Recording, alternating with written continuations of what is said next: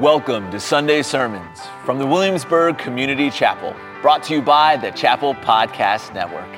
Let's grab our Bibles. We're going to be in the book of Romans, chapter 15, verses 22 through 33.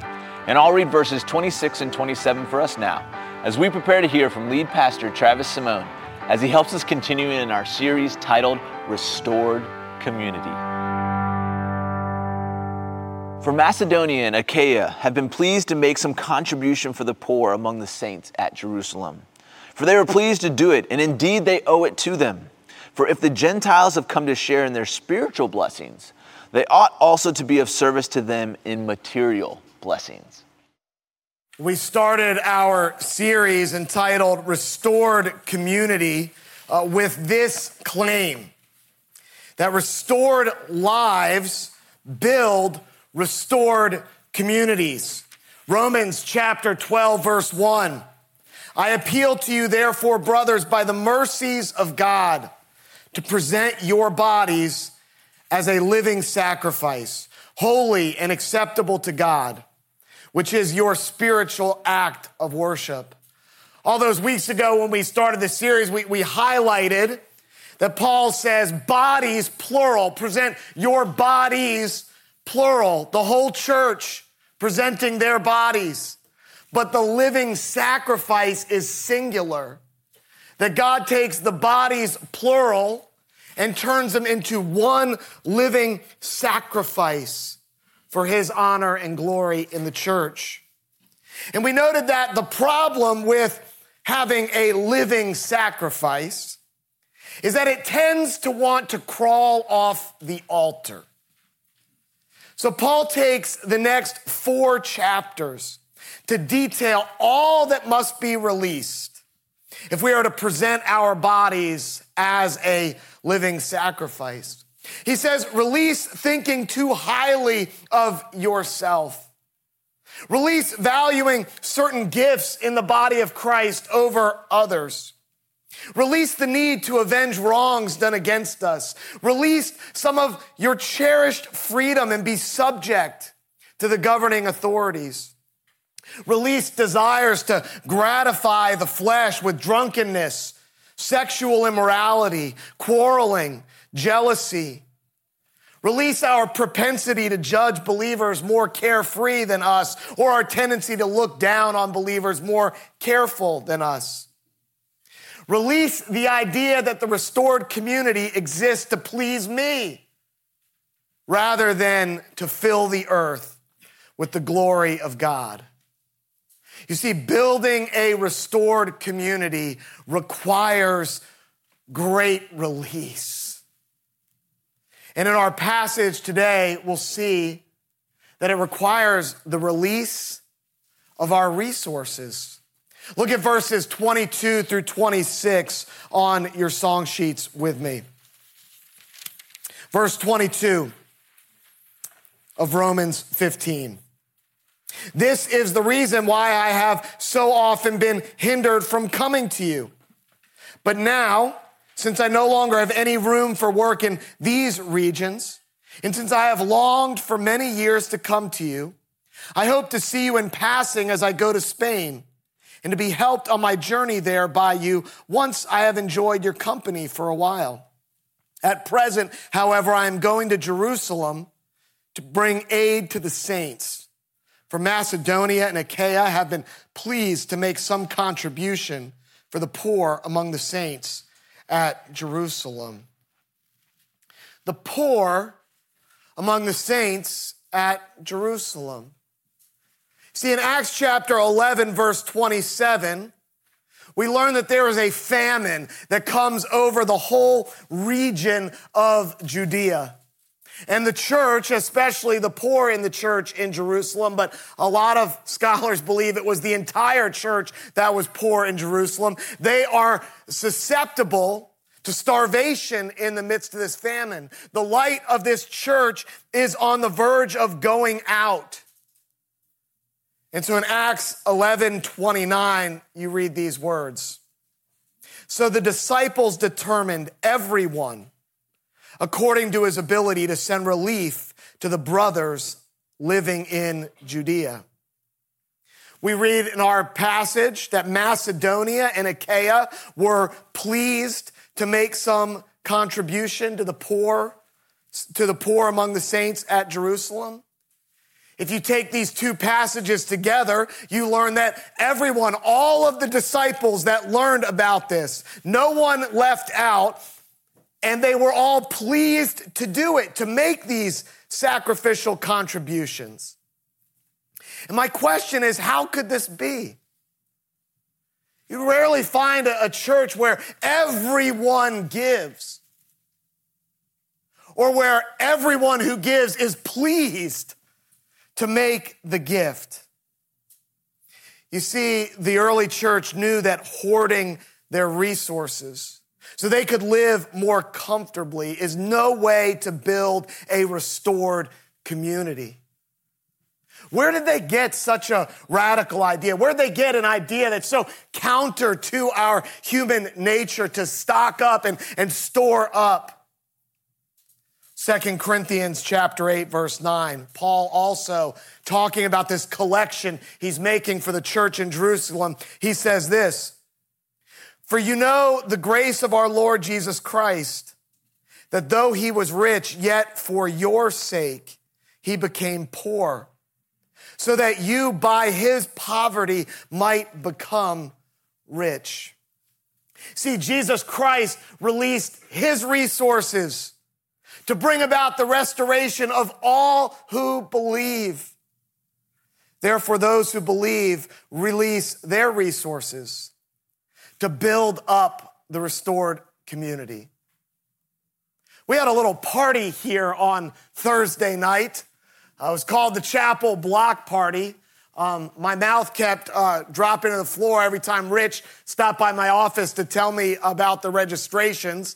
I was meeting with someone. I think I told them it was 600 because I couldn't imagine a number greater than that. But I thought Rich may have had said 700, but I went with 600. And then Rich stopped by after the meeting and said it was up to 800.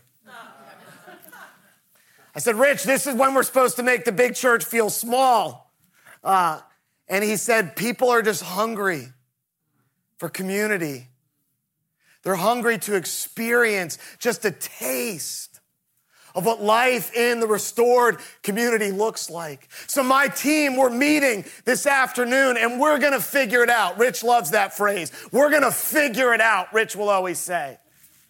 And we rented more chairs and made sure we had enough tables. And our family ministry team figured it out. And on Thursday night, it was like time kind of stood still for a few hours. I honestly felt like I was just experiencing the joy of relationship in the restored community. Walking around, greeting people, sitting with people from my small group, just laughing, watching our kids play. I looked over and one of the police officers that was giving tours of his police car, he had started playing 9 Square in the Air with a bunch of elementary and middle school kids, which is this game. It's like some sort of cross between, I don't know, Foursquare and volleyball. And yeah, all right, I'm getting a thumbs up. And this police officer just looked like he was having the time of his life. People kept coming up to me and saying, where do we pay for this? And I told everyone, I said, it's already been paid for. Just enjoy life in the restored community. This is why we take time in every worship service to give as an act of worship.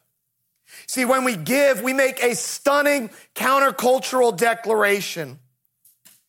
We make the declaration that I long for restored community to come on earth as it has already come in heaven, more than I long to eat out, more than I long to drive a better car, more than I long to renovate my kitchen. I long for the restored community to come on earth as it has already come in heaven, more than I long to maintain my peak lifestyle in retirement, or avoid the anxiety-producing uncertainty around future educational expenses. I wrote that one for me. So my question for all of us this morning, if you're currently giving to God's work in the local church to build up the restored community, does your giving to build up the restored community reflect the one who gave his life to restore your life? Does it reflect his gift to you?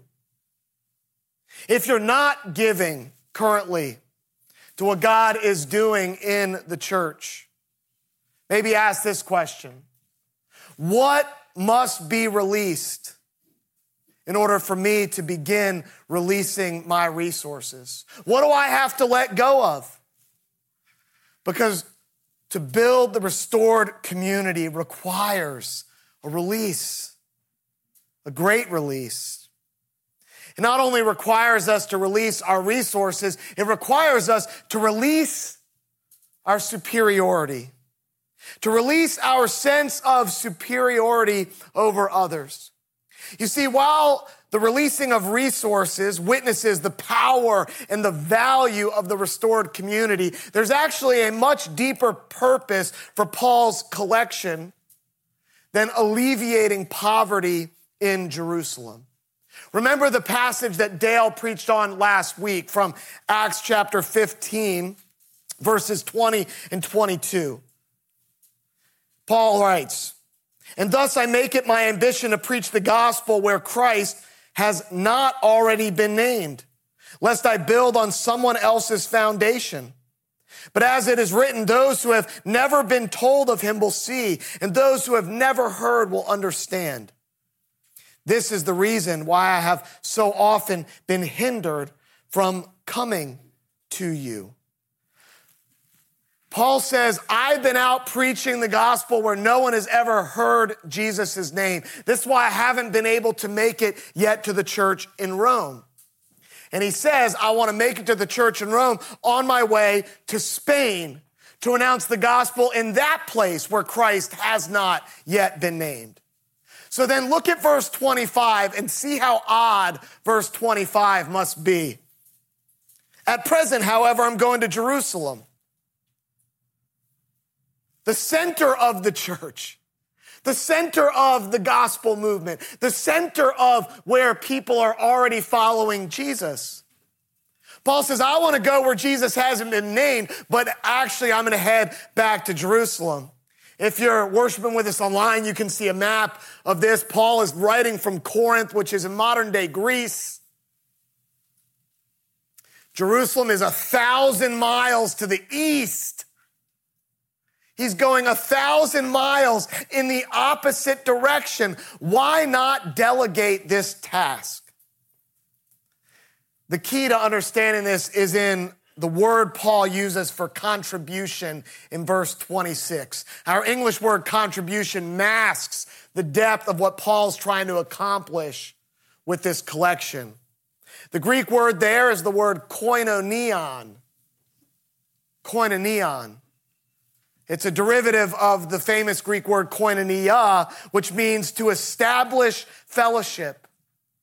Paul is taking this collection not just to alleviate poverty, but to establish fellowship between Gentile followers of Jesus and Jewish followers of Jesus. You see, Paul knew from his experience across the Roman world, especially in Galatia, that the church was in danger of splitting along ethnic lines. That there was about to be a church where Gentile believers went to church and another church where Jewish believers in Jesus went to church. And Paul is convinced that two churches means no churches. Paul is convinced that a divided church is not the church. You see this all the way through his letter to the Romans. It's actually how he starts off when he declares the gospel for the first time to those in Romans 1:16, where he states his thesis for the entire letter. He says, "For I am not ashamed of the gospel, for it is the power of God for salvation to everyone who believes." And then he's clear, first for the Jew, and then also for the Greek. The gospel is equally for everyone, Paul says. He's so concerned, he says, I've got to take this collection there myself. Look at verse 28, another interesting phrase in the original language. He says, when this is complete and I have delivered to them what has been collected. If you have a paper Bible open and you're reading from the ESV translation, I love the ESV has great footnotes. It'll give you the literal rendering of this phrase. Paul writes literally, when I have sealed to them this fruit. You see, in the ancient world, seals were used to authenticate things, to authenticate the document. That's how you knew who it was from. It had an authentic seal on it. Paul believes this collection is so important, he must authenticate it because he suspects that the church in Jerusalem might not actually believe it came from Gentiles. Why would they do that? The collection is a way for Gentile believers to humbly acknowledge their dependence on Jewish believers and the spiritual blessings, the gospel beforehand that came to Abraham. And it's for the Jewish believers to humbly acknowledge their dependence on the Gentile believers materially. You see, building a restored community requires us to release any sense of superiority over other believers and any sense of independence from other believers. This is why if you go to verse 31, you look at what Paul prays in verse 31, that I may be delivered from unbelievers in Judea and that my service for Jerusalem may be acceptable to the saints. What Paul's saying there is, I don't know if they'll take it. When I authenticate it and say this is from Gentile believers, I'm praying that they actually take the gift. It's hard to release your superiority. When you think, well, God has had a special relationship with the sons and daughters of Abraham for millennia. Why are we going to depend on these Johnny-come-latelys? They won't even follow the law. Paul is concerned that one, they won't believe it's from the Gentiles, and two, if they do believe it's from the Gentiles, that they won't actually take the gift. It's stunning until we think about all the ways we do this today.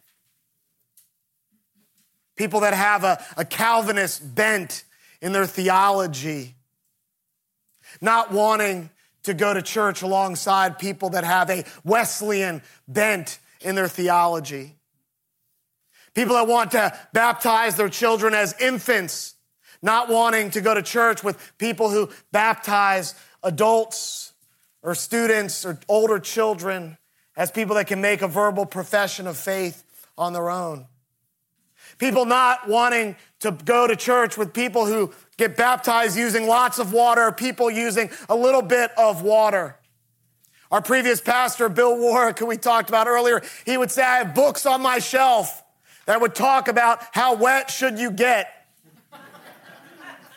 when you get baptized. I still see this sometimes at the chapel with our indoor and outdoor services. It's one of the good things about switching the time. I see some of the indoor worshipers outside today. My wife is usually an outside worshiper. She's coming at 11 inside today. Sometimes I hear the outside worshipers say, oh, the people inside, they're just wound a little bit too tight. I need the freedom of the outside service. The inside people look at the outside people and they say, oh, they're not very serious. They're out there looking at birds and sitting under trees. I'm in here worshiping the Lord. Lately, my favorite line in a worship song is from the song King of Kings. There's a line, I cannot sing it without crying every time.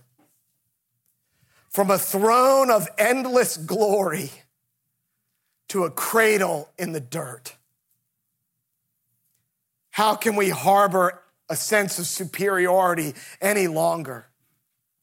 When we worship a Savior who left a throne of endless glory to be placed in a cradle in the dirt, in straw poverty. How can we harbor a sense of superiority? Building a restored community requires us to release superiority. And Paul makes one other prayer request. Look at verses 30 to 32 again. He writes this.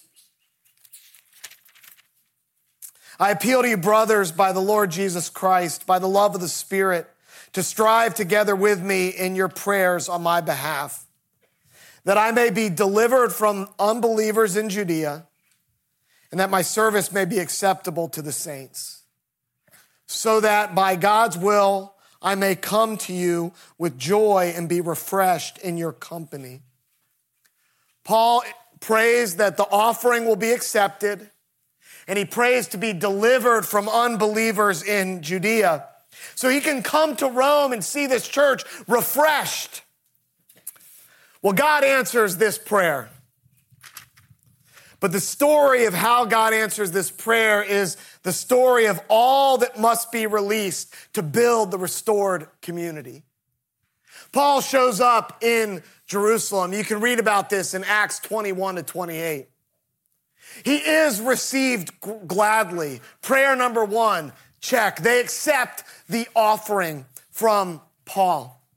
Prayer number two, to be delivered from unbelievers in Judea. As he's received by the church, they also let Paul know that people are quite suspicious of him. And there are a lot of people that think he's teaching others to turn away from the law of Moses. And Moses is obviously quite revered in Jerusalem. They say, here's what you should do, Paul. You got to go to the temple. You're going to participate in a purification rite. And you're going to pay for these guys to finish their vows. Right there, Paul has to release some of his perspective in order to do this. So he goes to the temple, and as he's leaving the temple, a mob recognizes him, starts shouting, this is the one who teaches people to disregard Moses. The mob surrounds him. They're about to kill him, when all of a sudden, a Roman guard says, what's all this commotion? Instead of them having the chance to kill him, he gets arrested. So he is delivered from the unbelievers in Jerusalem. How? By getting arrested. He spends 2 years going back and forth between different governors. There are some kings involved in this. There's an assassination plot on his life. He's tipped off by his nephew. His sister's son tips him off on the assassination plot. He sends the kid under a cover of darkness to talk to the tribe, to basically the judge over his case. The judge has him transferred to another jail. Back and forth he goes. Finally, he gets put on a ship to go to Rome. The ship crashes. It wrecks. He's sitting there in the middle of the Mediterranean Sea, and he says to everyone, swim for the shore. If you can't swim, grab a plank and hold on for dear life. Finally, he gets to the shore. The people on the island see, it's in the book of Acts. I read it this week. It's unbelievable. It says they got to shore, and it started raining. It's a detail in the story. They got to shore, it starts raining, and it specifically says it's cold outside. So they build a fire, and as Paul's building the fire, he drops some wood in the fire. There was a snake in the wood. It feels the heat of the fire. It jumps out. It bites Paul on the hand.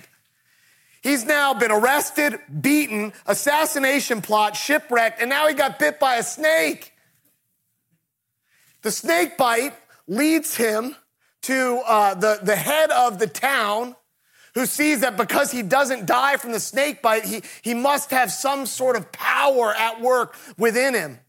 Paul heals the guy's dad. The guy's so grateful he arranges another ship for him, and when winter's over, he finally makes it to Rome safe. That's how God answered the prayer. Paul released his reputation. Paul released power. He released comfort. He released all sense of security. He released the outcome that he wanted, which was to travel as a missionary to Spain. We must release anything that leads us to imagine that building the restored community requires something less than presenting our bodies as a living sacrifice on the altar. How can we do this? Back to Romans 12:1, the way I memorized it as a kid in the NIV version. Therefore, I urge you, my brothers and sisters, in view of God's mercy, to present your bodies as a living sacrifice. Spend some time viewing. Spend some time looking at the mercies of God in Christ. You see, on the cross, Jesus released his whole self. He released his mind, his body, his soul. Jesus released his reputation. Jesus released his comfort as the crown of thorns was placed on his head. Jesus released his security. Jesus released any outcome other than thy will be done. And he said, into your hands I commit my spirit. He released everything at the point of death, trusting that God could bring him through death and out the other side into a restored life. Jesus released his life. So surely we can release our resources. Surely we can release our sense of superiority. We can release our lives and see God bring us through death out the other side into a restored life that's part of a restored community. Thank you for joining us today. Here at the Williamsburg Community Chapel, we are all about making disciples of Jesus Christ. So wherever you are on your spiritual journey, we are excited to help you connect to Christ and his community. Have a blessed day.